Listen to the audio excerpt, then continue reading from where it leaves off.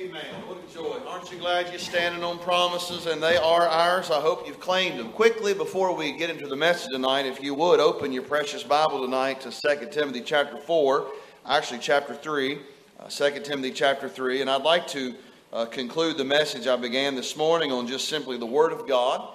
But while you're doing that, look, I'm not going to belabor the point. All of you know, since December of 2020, I've had no taste or smell. It's been a beautiful journey, amen.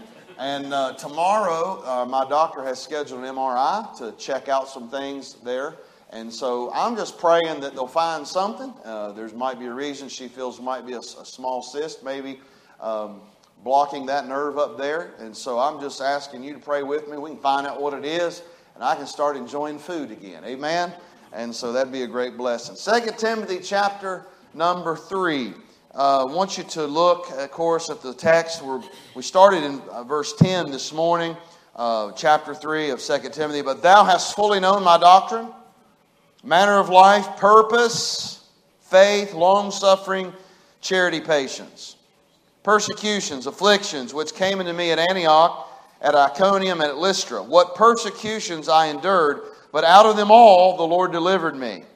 Yea, and all that will live godly in Christ Jesus shall suffer persecution. But evil men and seducers shall wax worse and worse, deceiving and being deceived. So, that's all kind of a sad story. Bad news, kind of. But I'm glad that God doesn't leave us there. And this writing was to this young preacher. Paul said, but, I love that, but continue thou.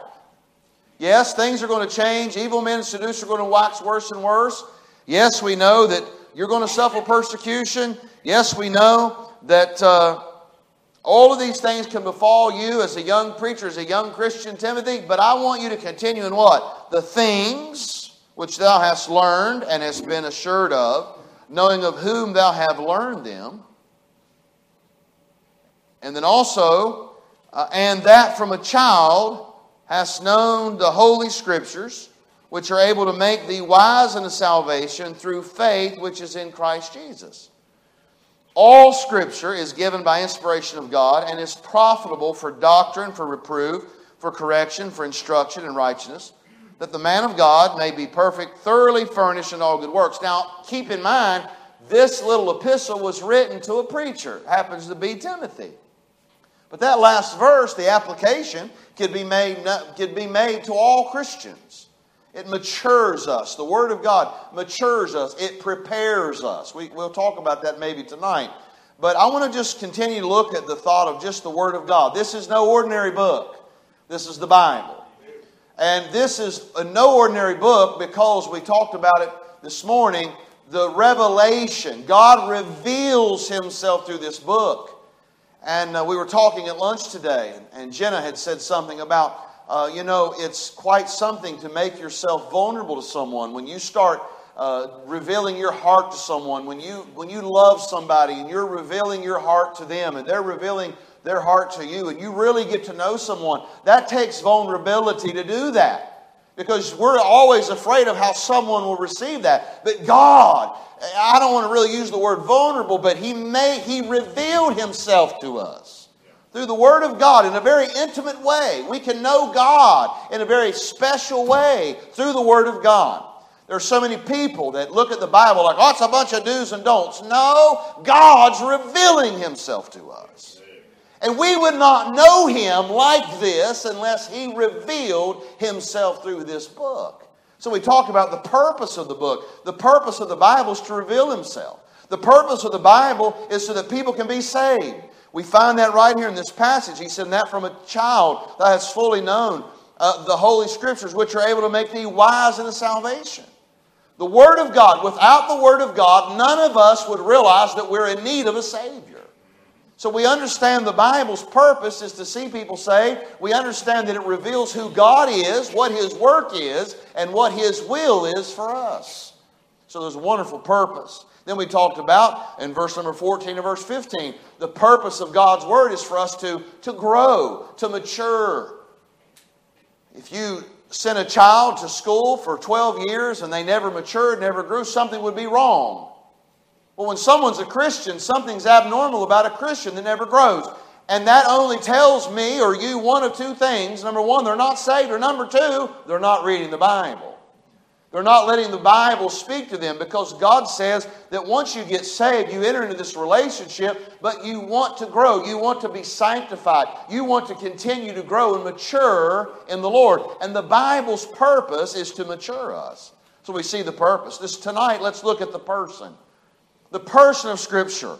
Look at verse 15. And that from a child thou hast known the Holy Scriptures, which are able to make thee wise unto salvation. What? Through faith which is in Christ Jesus.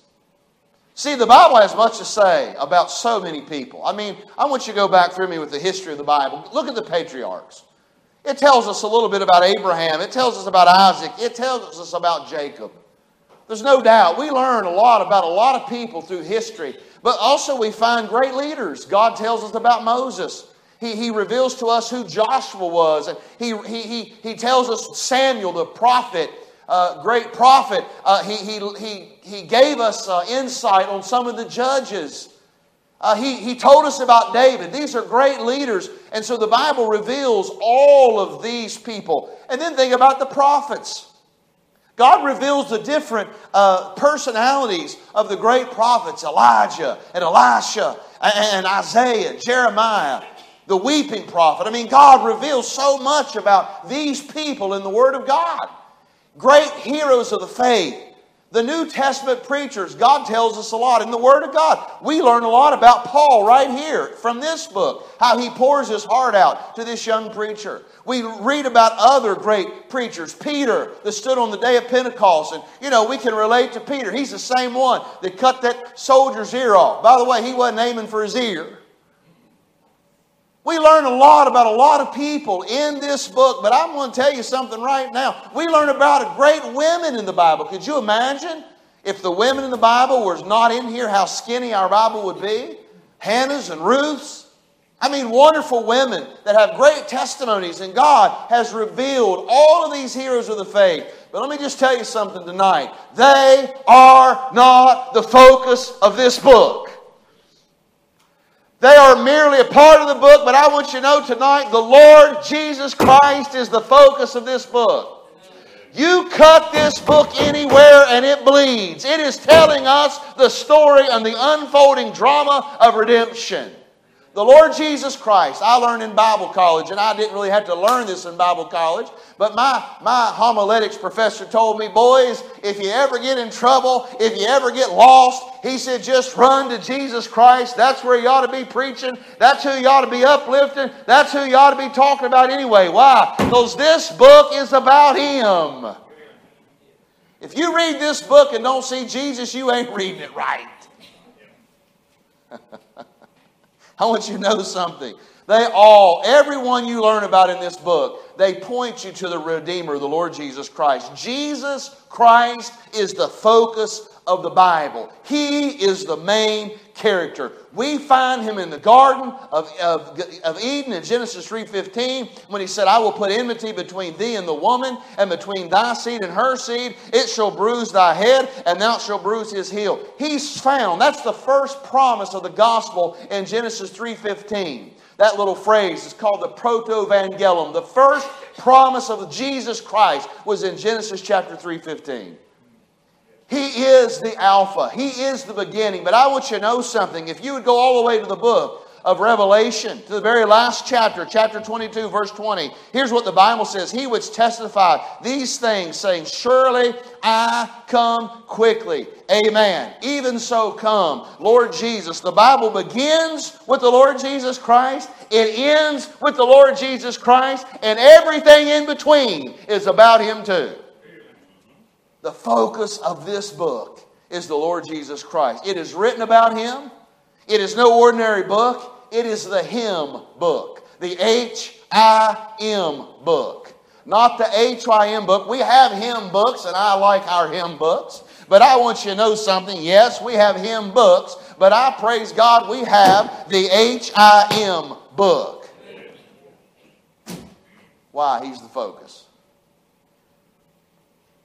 We ought to exalt. The Bible was given to reveal and exalt Jesus Christ as the only begotten Son, the Redeemer of the world. This book is about Jesus Christ. He's the person of the book. Can I say the perfection of the book? Look at verse 16.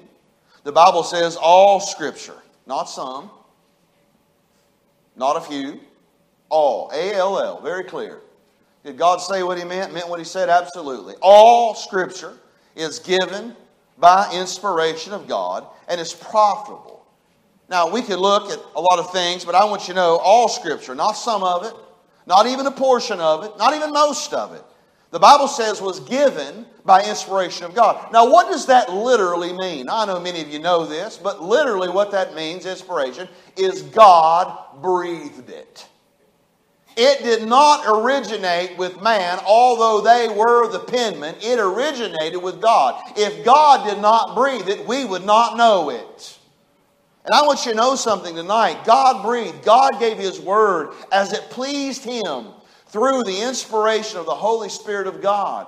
2 Peter tells us, knowing this first, that no prophecy of the Scripture is of any private interpretation, for the prophecy came not in old time by the will of man, but holy men of God spake as they were moved by the Holy Ghost. Can I say we do not possess a portion of God's Word? We possess God's Word. It's very important. We have the God-breathed, infallible, eternal Word of God. Now listen to me. If I did not believe that tonight, and we have no God-breathed book, we have no inspiration of Scripture, I'm going to tell y'all something right now. What in the world am I doing here tonight? I have no confidence within myself to bring you Word tonight if I don't have God's infallible Word. If I did not believe this book, we're wasting our time. I'm going to tell you where that really hit me as a young preacher. Young, right out of Bible college, didn't know much. Serving the Lord in West Virginia. And there was a gentleman there that had pastored for a long time. And he had all these DDTs. And he had all this education behind his name. And we were supporting the school, and we were struggling with some things there. So Pastor and I, and if y'all know Pastor Altizer, he's country as cornbread. But I'm going to tell you one thing about Pastor Altizer. He's been faithful for over 40 years. He's pastored the same church for 30 years. That says a lot about Pastor Altizer. It says a lot about that church too.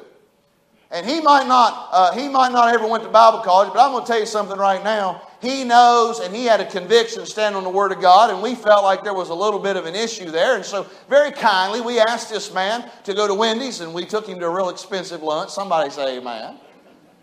And we just had some questions for him. And I'll never forget, as a young preacher, what that man said to me. I'll never forget it. And I'm sitting there with my mouth trying to keep it from dropped open. And this man looked at us in that room that day, and he said, listen, he said, can any of us really say that we really truly have the best copy of the Word of God? Now, I'm young. I'm 26, 27 years of age. And I'm sitting there going, my soul, if I felt that way, I wouldn't even waste people's time to get up and preach. Because if I don't believe that this is not the Word of God, I'm wasting your time. Do I believe that we can have a better copy of the Word of God? Look at me. No. This is God's Word. I'm trusting His promise on it. It's inspired. And not only inspired, we can talk about another doctrine of the Word of God. And we can look at that. I read it earlier this morning. But in the Bible says in Psalm 12, verse 6 and 7, the words of the Lord are pure words, as silver tried in a furnace of earth, purified 7 times. Thou shalt keep them, O Lord. Thou shalt preserve them from this generation forever. Now, we talked about inspiration. God breathed His Word. But then we have to really have another doctrine. We really have to have another truth. Once we have received truth, once it's been recorded, once it's been inspired, it comes from God, then here's what God says. He does not keep the limits of that or the ability of that Word being kept on man. He says, oh no, that's too big of a job for man to keep. He says, I'm going to put another promise down there, and I'm going to say, once I've inspired it, here's what I'll do. I'll preserve it. I'll keep it. So my faith is not in a man or a woman or anybody even transcribing or even writing down the Word of God. My faith is in God keeping His Word. Preserved. Preservation. He's preserved it. By the way, that every generation means yours and mine, and that means every generation for us, and that means every generation after us. That means it's settled in heaven. I want you to know God's Word is perfect. You say, well, Pastor, you're awful adamant about it. Absolutely. Do you know I've based my whole life on this book? I really have. And by the way, you're saved tonight. You're trusting every bit of your salvation on this book tonight. Every bit of it. And some people say to me all the time, well, I'll just tell you right now, I just can't believe anything I can't see. Well, you know, that's not true. I've said this 1,000 times. How many people jump in their car and go and look at the spark plugs? How many people check the brakes? How many people check the gas lines, make sure everything's okay? Now, I'm going to tell you what people do. They jump in that car by faith, get in it, and drive in a car that they really don't know for sure is ready to drive. Is anybody in here tonight, y'all check your brakes before you get in and drive it every time? Well, you know what you're doing? Then you're putting faith in brakes you didn't see. You say, Pastor, is that important? Yes, pretty important. When you're in Africa, it's real important. I was with Obadiah and some of our national missionaries. We've been driving all day long. We go up in the coffee country. I mean, we go up some of these back roads, make West Virginia look like Chattanooga. I mean, these roads were four-wheel drive roads. And it's kind of funny. I made a little joke with Jonathan, but, you know, I shouldn't complain because one of the men we took on this 6-hour trip, and I'm serious, he sat in the back on a metal hump, and the top was so low, he couldn't even sit up straight. He sat like this for 6 hours on them roads. And I'm sitting back there, and I'm just going to be honest with you, I'm not trying to be ugly, but there was a metal bar right there where I sat, and I couldn't offer the life of me get come. For 2 days, I hurt because of that metal bar, 6 hours driving. And we get up on top of this mountain, and they started talking in Swahili. Now, they can speak in English. So I knew. I said, something ain't right. Why are they trying to keep me from knowing what they're saying? I said, all right now, Obadiah. I said, what's going on? He said, oh, no problem. He kept saying, oh, no problem. Hakuna Matata. He kept going. I said, well, I know that means no. I said, no problem, Brother Mark. No problem. We keep driving down the road. We're going down these mountains. And by the time they keep talking, I could see he's getting nervous. And I said, no, Obadiah, tell me the truth. He said, well, we're out of brakes. I said, well, that's a problem. That don't make me feel good. I mean, that's a problem. But I want you to know something. I have complete confidence in the Word of God. The perfection of the Scriptures. Why? It's been inspired. It's been preserved. Some likely wonder, why am I so adamant about God's Word? Why do I stand on it as I do? Why should you stand on it? Why do I believe it's my final authority? Why should you believe that it's your final authority? Because without it, I have no revelation of God and I have no means of salvation. And we either have God's Word or we don't, and I am convinced that we do. Now, while we're here, I want to just address a couple of things. I want to talk about literal translation. What does that mean? Well, this is a word for translating. It's carefully translating each Hebrew or Greek word with an English word with the same meaning. Literal translation. This is a word for word translation, carefully translating each Hebrew or Greek word with an English word with the same meaning. But then we also deal with today what is called the dynamic equivalent.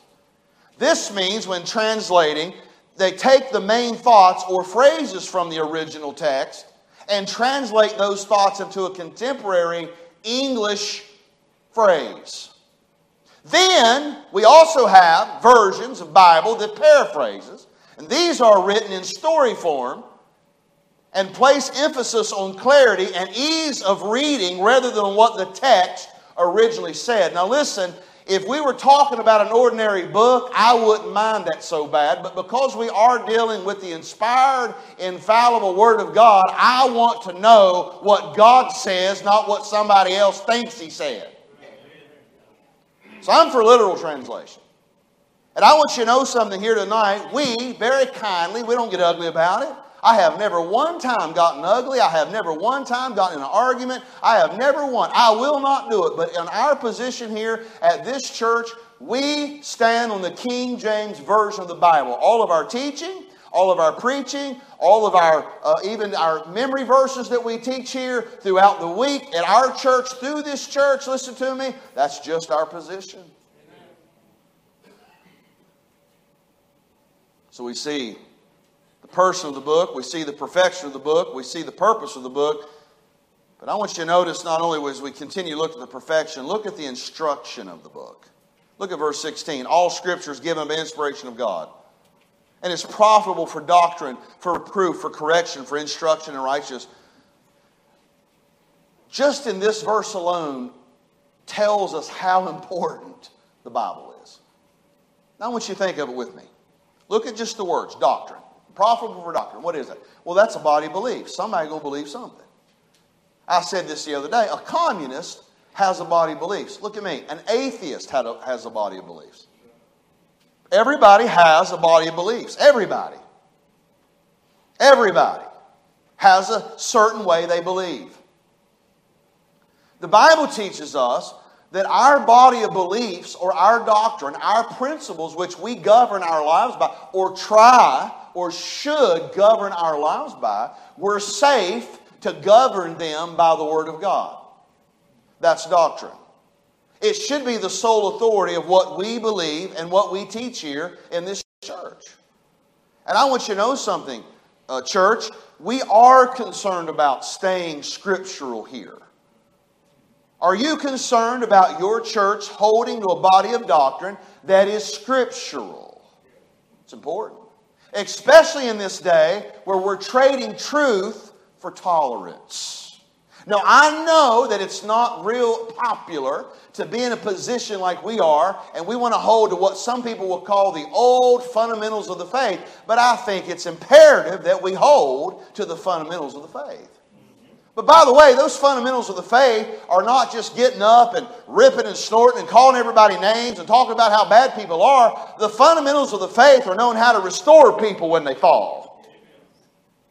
The fundamentals of the faith are knowing how to love somebody when they're not very lovable. The fundamentals of the faith is also being a servant and giving ourselves to others. The fundamentals of the faith is living a life of giving to the Lord Jesus. It's not all about what we figured or thought the fundamentals of the faith was years ago. In other words, there's a little bit of a little bit of an attitude of that now. It's all of those people were what?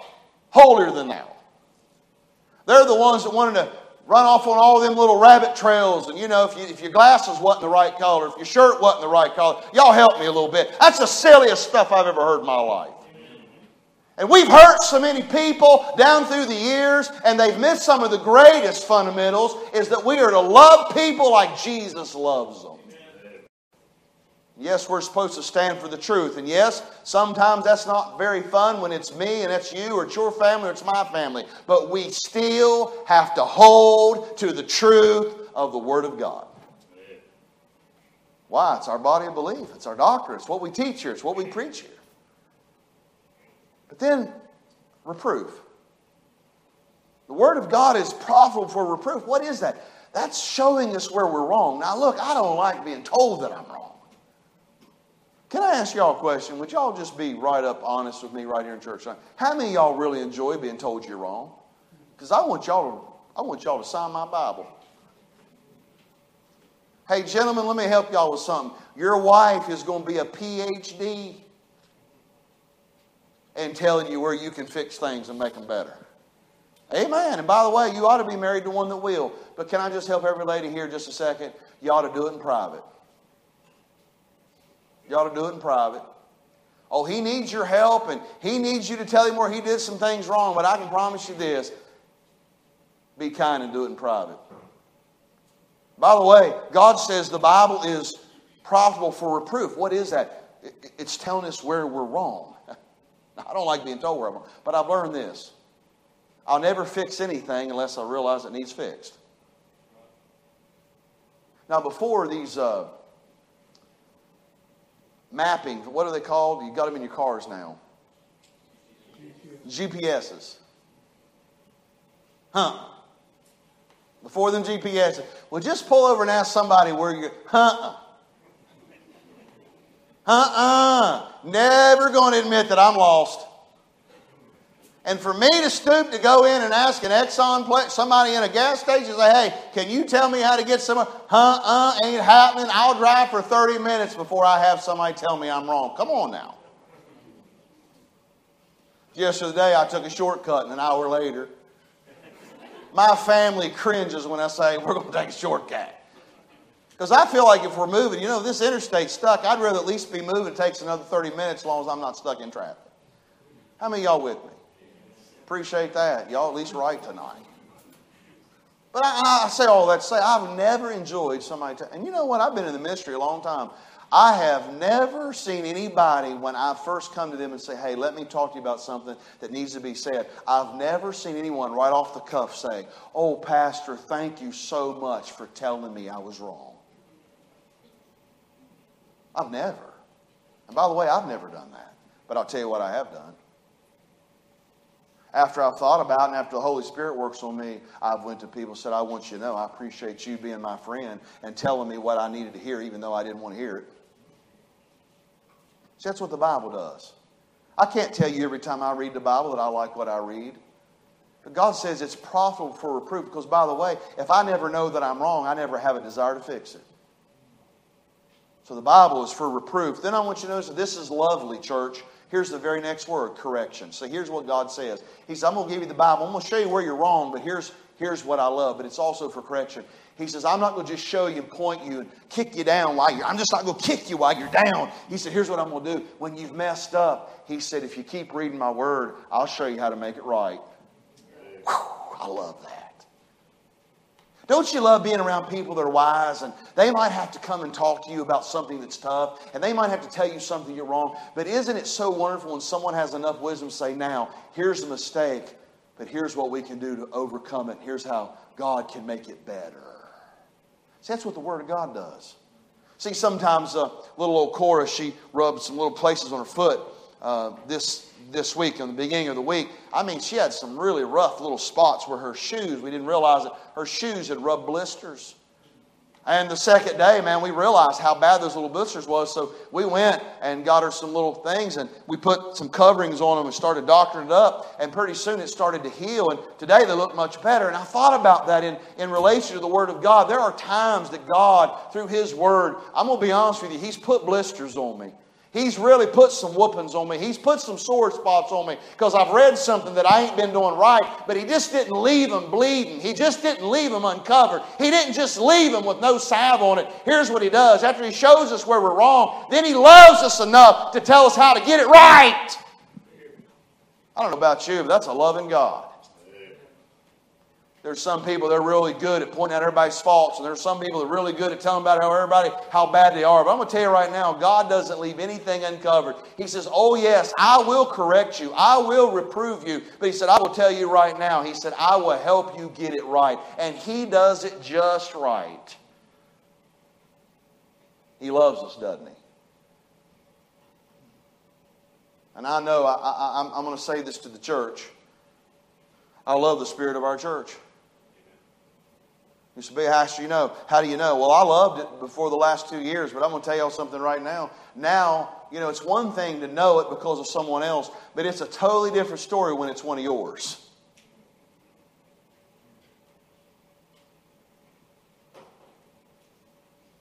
And I'm going to tell y'all something right now. I love you for it. Correction and reproof goes hand in hand. There's no use in reproving someone if you don't have the love to try to restore and correct them and help them and love them. And I'm so thankful the Word of God is profitable for them. And then it says this, instruction righteous. It just basically says it's dealing with our daily lives. It's teaching us how to live and live for the Lord. I don't know about y'all, but I'm thankful for the Bible. You know what we do around here? We take it too much for granted. We really do. Oh, that's just my Bible. Oh, that's just the Bible. No, it's God's Word to us. Our whole lives depend. Our salvation depends on what this book teaches us. How many of y'all tonight are completely trusting Jesus Christ by faith? You've trusted Him as your personal Savior. You've been convicted of sin, and by faith you trusted Christ your personal Savior. And He's who you're faith in to get to heaven. How many of y'all believe that? Y'all doing that tonight? Well, let me tell y'all something. Where'd y'all hear that? Where'd y'all get that from? Right here. That's where the good old story came from. You know why? Because God inspired it. God's preserved it to us. And I thank God that we have the Word of God. And then as I close, that the man of God may be perfect, thoroughly furnished unto all good work. Now let me just mention this quickly. We understand that Paul's speaking to Timothy, a preacher of the gospel, but every believer can benefit from the provision of what the Scripture provides. What does it provide? Well, it provides us to help us to get mature. That's what that word mature, that word perfect means, that the man of God may be perfect. Paul's not saying that you can reach some type of spiritual perfection like our friends in another denomination teach us, but rather spiritual maturity. Can I ask y'all a question? You ever been around somebody spiritually mature? What's that look like when you're around someone spiritually mature? Can you tell it when you're around them? Can you feed off of them when you're around them? Or, I'm not being ugly, but have you ever been around someone spiritually immature? How are we going to know? What's going to help us to discern the thoughts? Now, we don't have to be ugly to people. We don't have to say everything we know. I don't go up to people, so I'll tell you right now, you're one of the most unspiritual people I've ever been around. I've never said that, but I've been around them. And I don't think I've ever went to some of the high tires, and we've got some very spiritually mature people, men and women, in this church, and I mean that. But I've never went up to them and said, oh, I'll tell you right now, you're just a spiritual high tower.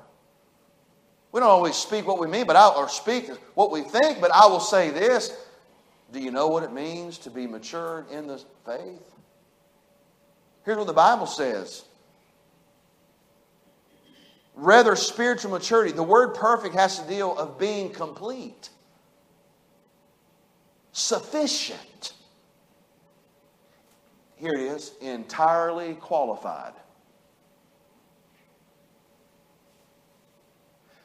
Can I ask every mom and dad something? Do you feel that you're entirely qualified to raise children? I mean, I want y'all to know something. You know, we're older now. We're grandparents. Our children are gone pretty much out of the house. And boy, if I could go back, it'd be a lot of different things, no doubt. But I can say this.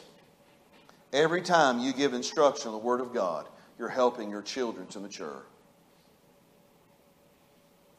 I'm afraid that we have gotten so off kilter of just giving our opinions and our thoughts today, and just because this person thinks this way. And I'm going to tell you something else that I've learned has changed. I'm just going to help all of you here. I've learned people that have had convictions, and they've had certain things that they believe, and man, they believe that's what the Bible teaches, but it changes when their children get older. Come on now.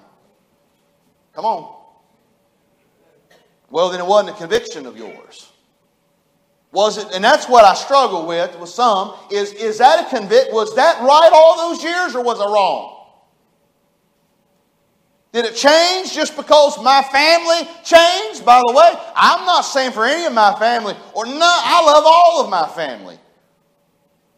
I love everybody. But I want you to know something. True convictions don't change no matter who they are. The Word of God, it doesn't mean we have to be ugly about it. That doesn't mean we have to be preaching to people all the time. But I'm just telling you, maturity doesn't change. It doesn't waffle back and forth. They believe the Word of God. They're trying to be mature. They're trying to be completely qualified, perfect. And the Word of God will help perfect us. In other words, help us to be qualified, to give the right counsel. I want y'all to know something. I cringe when people walk into my office. I get a little bit of a fear. I get a little bit of an anxiety there because I know there are many times people are going to come into my office and they're going to ask me a question, and I'm going to tell y'all something. I know I'm not qualified. And what I say holds a lot of weight with people. And by the way, what you say holds a lot of weight with people. And we ought to be as qualified as we can before we just give out some kind of flippant answer to somebody. That they could go out here and run their life or do something that could hurt them and hurt their family and do something that we can never get back. So you say, Pastor, why are you so adamant about the Word of God? We're safe right here. I'm safe. I'm safe. I know if I give Scripture, if I give an answer or a principle or a promise from the Word of God, I am safe. I know I'm qualified then. It's not just an opinion of mine. It's safe. The Bible says right here that it's through maturity. It's being sufficient, entirely qualified. Timothy would give himself to the Word of God. He would receive everything that he needed to be successful in his calling and to endure the ministry. See, that goes hand in hand with really what we talked about earlier today, the sanctification of what the Word does. Then I want you to notice as I close that the man of God may be perfect, thoroughly furnished unto all good works. Timothy had no need to look any farther than the Word of God. He didn't have to look anywhere else. Nowhere else. He could find all he needed and be equipped for the ministry right here. This is it. I'm going to close with this story. It's a true story. Barney Lord. Some of you have seen his... Barney Lord was a dear, precious man in West Virginia. I met him in West Virginia. He was born and raised in Memphis, Tennessee. And I've told you this story before, but he was a man that was on Skid Row. His parents died at an early age. He was put in an orphanage.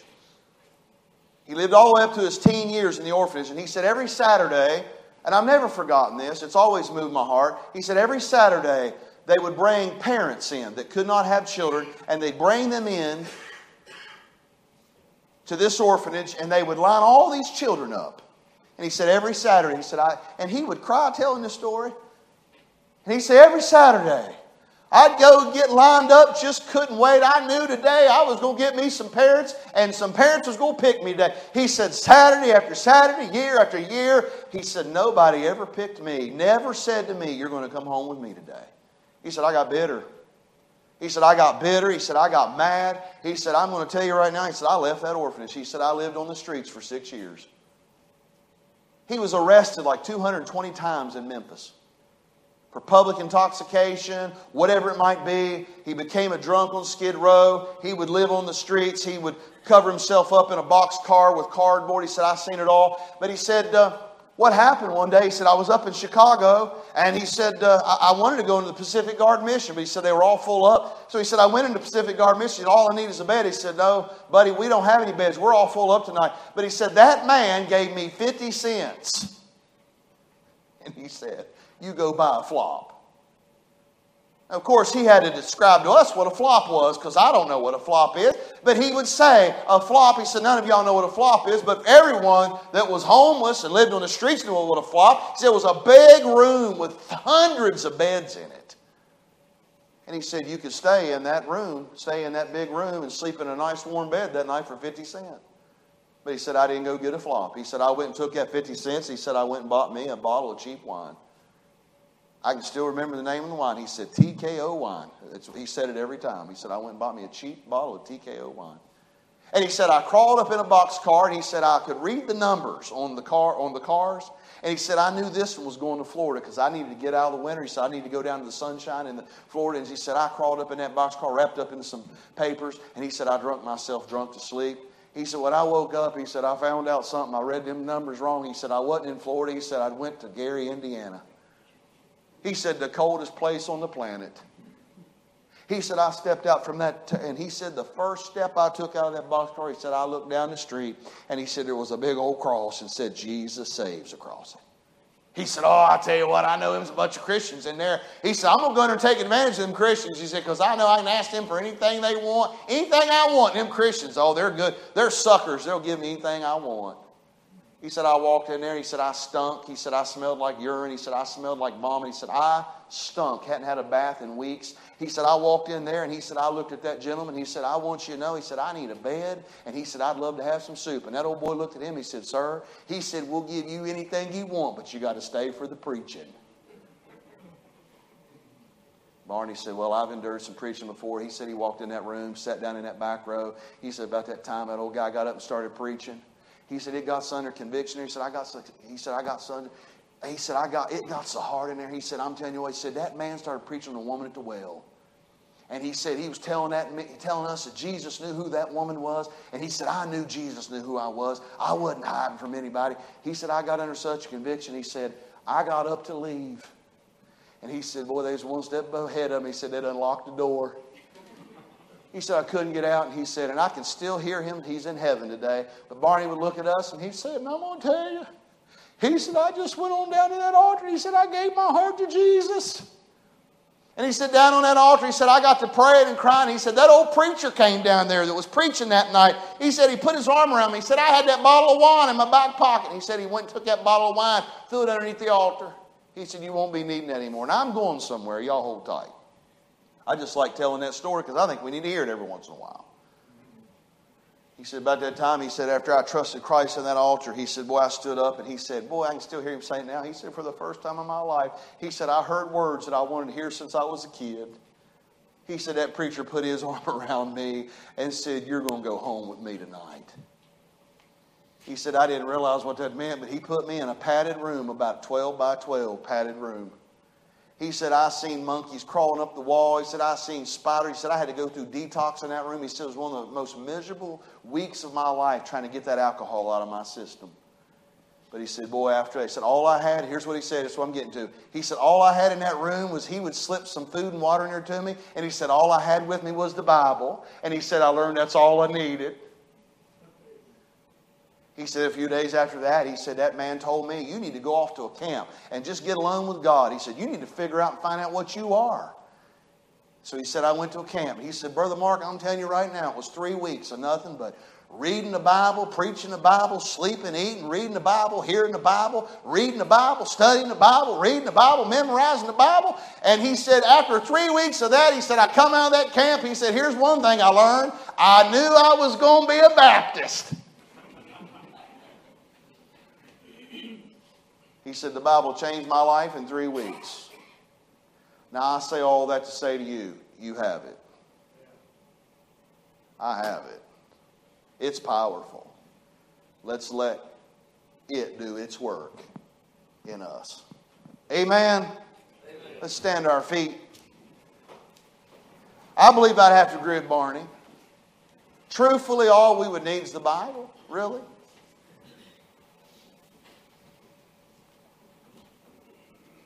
With head bowed and eyes closed tonight, can I just ask this question? Would you just be honest? How many of us have just taken our Bible for granted? Maybe we've only looked at it like a bunch of thou shalts and thou shalt nots, but we've forgotten this. God's revealed himself to us in that Bible. He's revealed to us how to be saved in that Bible. One thing that I hope and pray will happen tonight is we will grow and have a greater appreciation for the Word of God. Could I ask this question tonight with your hand raised, if you feel it and you know it? How many of you want to have a deeper respect and appreciation for the Word of God? Let's ask God to help us. Amen. Thank God for this book. She's going to begin to play something. I'm going to ask. Maybe tonight you have a special need. Maybe tonight you're dealing with something. What can I say? We have all the promises and the principles that God has given to us in the Word of God will sustain us. Will sustain us. Will help us. Will give victory to us. If we'll claim, like Brother Don we sung earlier, every promise in the book is mine. Is it yours? Thank God for the Word of God. Heavenly Father, we thank you so much for your goodness, your grace. And Lord, I pray tonight that you'll help us to have a deep respect, love, admiration, appreciation for your book. You've revealed yourself to us through these precious words. I pray you'll help us not to take it lightly. And Lord, I pray you'll help us to continue to dive into your word, study your word, grow from your word.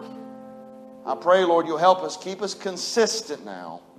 We ask it in Jesus' name, and all God's people say it. Have a great night. Maybe before you leave, tell 2 or 3 people you appreciate them, that you love them. Good to see all of you tonight. God bless.